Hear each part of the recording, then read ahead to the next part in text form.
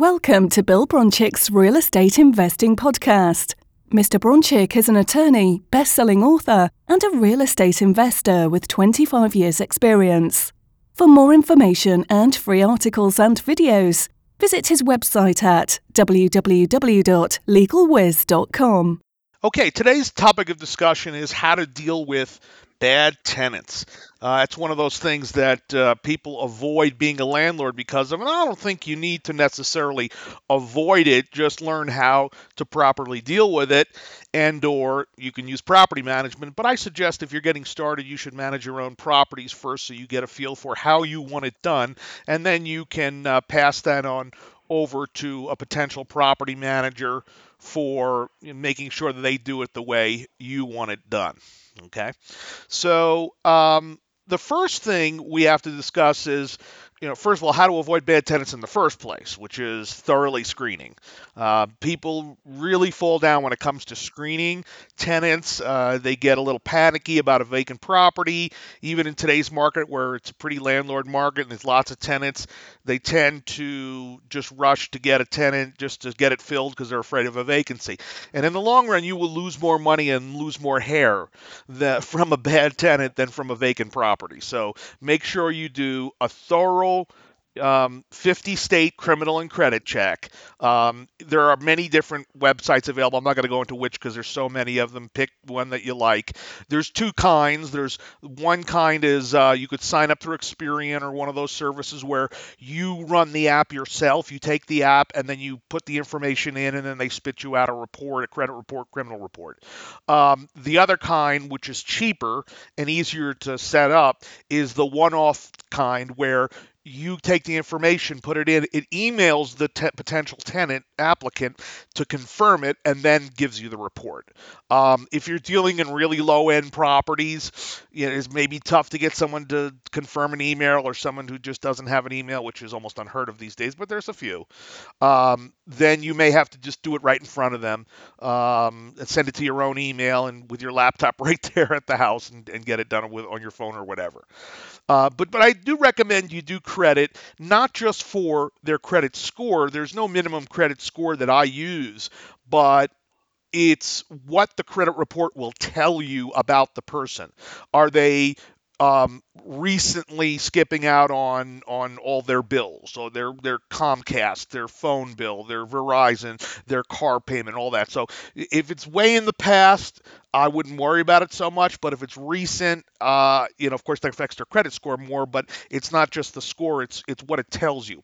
If they fill out an application and they say X, Y, and Z, and you find out on their credit report that that's not true, lying is a big reason to reject somebody. Because you don't want them hide. If they're lying, they're hiding something probably they don't want you to know about. There are different levels of criminal check. You can do a state check, which is cheaper than a federal check, a 50-state check. Even if they say, I've lived in this state for 20 years, they could be lying. They could have lived somewhere else or committed a crime somewhere else. So it's not a bad idea, especially in multi-unit where you have an obligation to the other tenants to keep them free from, thugs and criminals and rapists. I would really be leaning towards a 50-state. Now, each of these costs a fee, and it's perfectly okay to charge each applicant a fee, non-refundable, to do this, especially now where there's multiple tenants lining up to rent your properties in this market. If it were different, then you may maybe charge less of a fee and eat some of it, but I would say in a good landlord market, there's no problem. Everybody charges fees. They're non-refundable, and you charge each applicant a fee. So if it's a husband and wife, each fills out a separate form. If there's a husband and a wife and adult child or friend or uncle living there, each one fills out a form, each one pays a fee. You can't be discriminatory because you can't say husband and wife get one app and then two unmarried peoples get two apps. That's discriminatory based on marital status. So you have to do one for each adult that's going to be on the lease, and every adult should be on the lease. You want to get as many people as you can. Make sure, this is important, Does the tenant thoroughly fill out the application you give them? Compliance is an important factor for picking a tenant. You want tenants that will do what they're told or asked of. So if they half fill it out or they just put NA or they just give you a skeleton application, don't accept that. Either they fill it out completely or you're not going to consider them because, again, it's not just compliance, it's also what they're hiding. If they're not putting something down, either they're non compliant or they're hiding something, both of which should be disqualifying factors. One of the questions I always ask is, we're going to have to run a credit and criminal search. Is there anything that I'll find that I won't like? That's important to ask because you're going to find stuff that they don't like. But they should be honest about it. If they tell you, yes, I was arrested for a DUI 3 years ago, and then you find a DUI, you won't be surprised. But if they say, no, no, no, I have no criminal, no credit problems, no criminal, and then all these things come up, that's untruthfulness. Again, so a good reason to bounce someone on an application. You want to get the references from two previous landlords, not just the current one, two. Um, and the reason is because a current landlord might say, "Oh, they're great," just to get rid of them because they can't get rid of them. Um, so the current landlord, the previous landlord. This is a great question I got from Jeffrey Taylor, MrLandlord.com. I put on my app. Have you ever had trouble with your current landlord? Oh boy, the answer better be no. Because if they've got problems with their current landlord, guess what? They're going to have problems with you. So it depends on how they answer it, or if you inquire more. I mean, obviously, if the landlord, broke into my apartment and put cameras in, that's a legitimate gripe. But if it seems like petty stuff, they're going to have that same petty problem with you. Try if you've got weak, especially younger people, try to get a guarantor. Like if you get a 21-year-old, get a parent to guarantee the lease or co-sign on the lease. You want to get as many people on the hook. And again, if there are 3 adults, 3 applications. Okay. What if they put on the lease, A, B, and C, and their 2 children, and then their adult child comes home from college and wants to live there? Well, that's an adult, and you can charge an extra fee. Not for additional children, though. If they have an adopted child or they have another child, you can't charge extra for that. Okay? Um, so thoroughly screening will avoid 90% of the bad tenant problems. If you do come across a situation where you got a problem tenant, first of all, be friendly. There's nothing. No, don't have to be nasty. You don't have to be yell at them. Be friendly. Be nice. Be sweet, but be firm. You have to treat people in rental properties almost like teenagers, right? You got to lay out the rules, what you expect of them. Be nice. Don't get nasty. But don't bend and break your own rules because you feel bad for them. Because you're just doing is you're taking money out of your own pocket and giving it to them by doing that. If you want to be charitable, go give to a nice charity, work for a nice charity. But charity doesn't apply to the real estate for profit business, okay? Unless you have a specific charitable use of your property, that's great. But remember, if they're asking you to not pay rent or break rules or postpone payments, they're basically taking money out of your pocket because you got to still pay your mortgage, taxes, etc. So they're asking you to basically lend them the money, which is not right. When things do go bad, if there is a violation, file notices in writing and timely. Now, there's 2 kinds of notices. There's an email, a text, a phone message, or whatever you leave on their door just saying, hey, you got to stop doing X, versus a formal notice, which is a notice to correct or a notice to, pay rent or leave. Usually, rent is due on the 1st. Depends on how much of a grace period you give. Most people give 5 days or 3 days or something. Not at all. There's no law that requires a grace period. If my rule is if we don't have it by the 5th, then we give them an informal notice, an email, a call, a text. If they haven't paid by the 10th, they get a formal 3-day or whatever it is in your state where you're renting properties, notice to pay or quit. That's a formal notice that has to be served. Okay, and you got to be familiar with your service rules in your state. In some states, you can't serve that notice yourself. You have to have a process server or a third party do it. And if they haven't, and by the way, whether or not you're still talking and communicating, the notices don't stop. The notices go forward. So if we don't have rent by the 20th, then we're going to start a formal eviction. That might even be late. Some people do the 15th, but by the 20th for sure. Because what you don't want to do is listen to their stories and excuses and work with them month after month. And after like 2 or 3 months, you realize they're not going to pay. And then you have to start the paperwork at that point, and you're behind the eight ball a few weeks. So always keep the system rolling in terms of the notices, the eviction process, and so forth. Once you file that eviction or once you incur an attorney's fee, they got to pay the late fee plus the attorney's fee and any notice fees that are spelled out on your lease in order to get current. Um, a common problem that happens is, let's say you have due on the 1st, late on the 5th, and then you get a check in the mail on the 8th. Now, a lot of landlords will ignore that and just say, well, I got it, so I'm lucky. I think that's a mistake because what you're doing is you're setting up a bad precedent. There's a principle in law called laches, Laches. It's a defense that if someone brings up that basically means use it or lose it. Example, you receive rent on the 8th, the 9th, the 10th for 2, 3, 4, 5, 6 months in a row. On the 7th month, they default. You go file for an eviction, and now you want all the late fees from the previous 6 months. Their attorney, or if they know enough, or maybe even the judge might even say it on his own, that this is, you basically waived your right to the late fee because you didn't say anything. That's the defense of laches. Okay, so meaning use it or lose it. Otherwise, you waive your rights.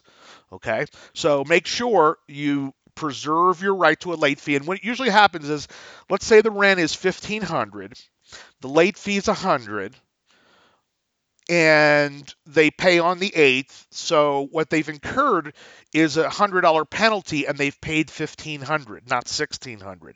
What you do is you send them in a notice and say, thank you for your $1,400 payment and your $100 late fee. You still owe $100 for this month.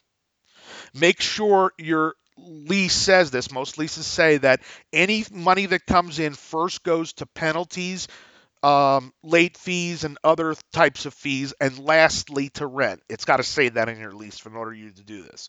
So if the rent comes late, you give a notice saying we've applied 1,400 of that towards your monthly rent, 100 towards late fees. You're still short $100. Pay up. Okay. And that's the way you got to do it. And you can be nice. In fact, I think you should be helpful. Just be helpful. Don't offer them leniency financially, but try to help them as a human being steer towards solutions. Again, we're dealing with a lot of times teenager mentality. People, especially in, I have to hate to say it, as a stereotype, but people in lower income properties tend to, not have their life together very well. So try to steer them towards solutions. So, Mr. Tenant, do you have a credit card you want to pay with? Everybody has a system of collecting credit cards. If you don't, PayPal is the easiest, or Stripe, or Square. All those services. You could. What I like about PayPal is you can invoice them online. They could pay online. You could ask them, can you take a cash advance from your credit card? Can you go to one of those paycheck stores and get an advance on your paycheck? Can you borrow from your family? You have stuff you could sell. You have a lot of stuff you could sell on eBay or Craigslist or whatever. Could you get an extra part-time job if this is going to continue to be a problem? Um, can you move out early? If it's a repeated problem month after month, you might suggest they move out early. Especially if you've got a situation where rents are rising like we are right now. If not, then you may want to keep them because it might be more expensive than missing a month's rent. And always try to work with them, because if you're nasty and you're not helpful, it's more of a reason on the way out to leave the place either trashed or loaded with junk. I'm not so much worried about losing a month's rent. What I'm worried about is they leave 4 couches, 2 beds, a dresser, and I have to pay now 1-800 junk got junk, $1,200 to haul that off, and that's the biggest problem. So make sure if you work something out with them where they move out early, help them with the logistics. Can you get a truck? Do you have a credit card? Do you need help? And try to be helpful. Again, don't stop the process, the notices, the eviction, be firm on your rules, but you can be helpful because chances are you've got your crap together better than they do in terms of life. You know what I mean? So, they probably need a life coach if they're in that situation. So, be that a little bit for them. Um, if you're going to evict, do not do it yourself. Use an attorney for many reasons. One is you get too personal about it in court. It's a waste of your time. And if you don't do it regularly, you're going to screw up the paperwork. I don't even do my own evictions, and I'm an attorney. And I used to do my first 2 or 3 years of practice in law in the early 90s. I used to do hundreds and hundreds of evictions. And I screwed them up the first couple of months. I got my cases bounced left and right, and my clients were pissed. I learned the hard way. It's very technical. It's not hard, but it's very technical. How many copies? Where do you file? How many days? What's the fee? And then you got to sit around in landlord-tenant court. Instead, hire an attorney who's a specialist. They're usually fairly cheap because if they're handling 20 cases at a clip in any one day in a county, they'll show up and say, "Yeah, I'm here for plaintiff 1, 2, 3, 4, 5." And instead of charging you by the hour, they can charge you a flat fee or a cheaper fee because they're there for multiple clients. And plus, being in the system, they know the judges, they know the system, the clerks. Use an attorney. Just factor that into your business model. In terms of notices, the prior to the eviction notice, the late notice or the notice to correct or stop doing something or they're violating the lease, make sure you learn the proper forms and how to serve them. Don't just write a nasty email. I mean, those are the preliminary things. Just, hey, I heard from the neighbor that you're doing X, please stop. And at some point, you're going to have to give them a formal notice of violation in order to evict them for that violation. So talk to your eviction attorneys, find out the proper forms. How do you serve them? Do you have to mail them? Could you paste it on the door? Do you have to nail and mail, meaning post it on the door and mail it within a certain time period? Does it have to be certified? Just don't get tripped up in all the technical garbage. Make sure you know this stuff. Um, and again, if you get partial payment, don't stop the process. Okay? If you get partial payment or you get a promise, I'm going to pay it this weekend, that's great. Keep the process rolling. You can always stop it. You can get the judgment and then not execute it with the sheriff to throw them out. Okay? Keep the communication going throughout the process as well as best you can. If they won't respond to emails, text them. If they won't text, call them. If they won't answer, knock on the door. Okay? Keep communication. One of the things I recall saying to many, many people who have young kids is I pull the father aside or the mother aside and say, listen, the sheriff is going to be here on Tuesday. Your kids' stuff, their toys will be on the front lawn. Don't put them through that. Don't put them through that horror. They'll remember it and they'll resent you for it. All right? Don't put your family through this. I can help you. I can get a moving truck. What can I do to help you? And I've had people take that advice, and I've had other people, nope, this stuff ended up on the sidewalk, and it was traumatic. The kids were crying, it was horrible, but it's not my fault. It's their fault for being bad parents. Um, Consider alternatives to eviction. If possible, I'd rather pay a waive payments and then give more money cash for keys or a payment plan to get them out of the property. Because if you go that route, even though you might emotionally feel like, well, that's not fair. They don't deserve that. They owe me money. I'm going to get them. Forget it. If it's cheaper and easier to pay them money to give you the keys, possession, and all their stuff out, because remember, it's not just getting the eviction, it's the sheriff's fees, it's the mover's fees, it's the dumpster fees. That could cost you thousands of dollars. Make sure if you have an opportunity, to say to the tenant, listen, if you're out by 5 days from now, place is clean, hand me the keys. I will waive all the back payments. I won't report to the credit bureaus. Reality is you can't really anyway. But you won't evict them, and you'll give them some money, cash in hand. So what I try to do is like 5 days, you get $500. If it's 7 days, it's $300. If you're not out in 10 days, I'm going to get the sheriff. Okay, so they understand there's a carrot and a stick here in this process. If you do resolve it out of court, make sure you get them to sign a general release form. That's a form that basically says they waive all claims against you, because even though cash for keys is an agreement for possession, that doesn't mean they can't come sue you later for discrimination, for damages to their stuff because of a leak or mold, et cetera, et cetera, et cetera. Okay, so make sure they fill out one, sign it before a notary. That's a general release of all claims. Planning in the future for dealing with tenants that might be problematic after you have a situation is, what did you learn from this situation? I mean, where could you have gone wrong? What could you have done better? How could you have handled it better? How could you change maybe your screening process? Is there something faulty in the process? Is it the lease? Is it the lease need more clarification or amendment? Or is it the way you dealt with the tenant? Whatever it is, make it a learning situation and make sure that situation just doesn't happen again. It's expensive to make a mistake, but it's even more expensive and frustrating to make the same mistake twice. Don't do that. All right, so make sure you have a good screening system, lease, process for moving on notices, the eviction process, et cetera, et cetera, et cetera. Okay? And then once you've got that down, make sure you review this with your property manager if you're using them. They may have a lot of experience, but that doesn't mean what they're doing is the best. I had to train my property manager on cash for keys.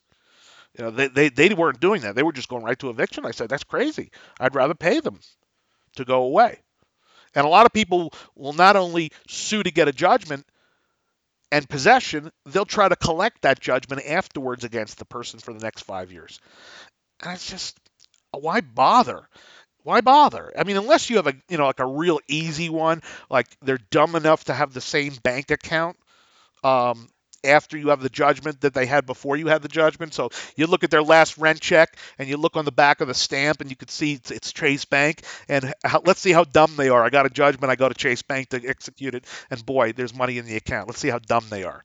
And some people are that dumb, but most aren't. Or they work for UPS or some big company where you could garnish wages. But for the most part, especially on low-income tenants, I don't bother. And it's partly because it's negative for me. I don't want to go there. I don't want to be emotionally attached to the idea. The chances of collecting are very low anyway.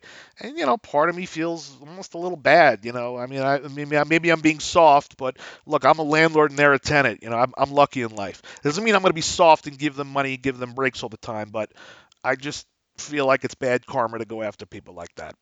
Unless they trash the place. If they go in there and just trash the place, you'll have insurance money usually to cover that if it's vandalism. But if it's not covered, then, I may. Then, it's a little different because it could be a lot of damage. Okay? Yeah, that's, if you follow those guidelines I just went over and, do it as much as you can and learn from your mistakes, you will learn to be a great landlord, an effective one, a profitable one, and you'll find that rental properties aren't so bad to deal with and bad tenants aren't so hard to deal with. Thank you for listening to Bill Bronchick's Real Estate. For more information and free articles and videos, visit his website at www.legalwiz.com.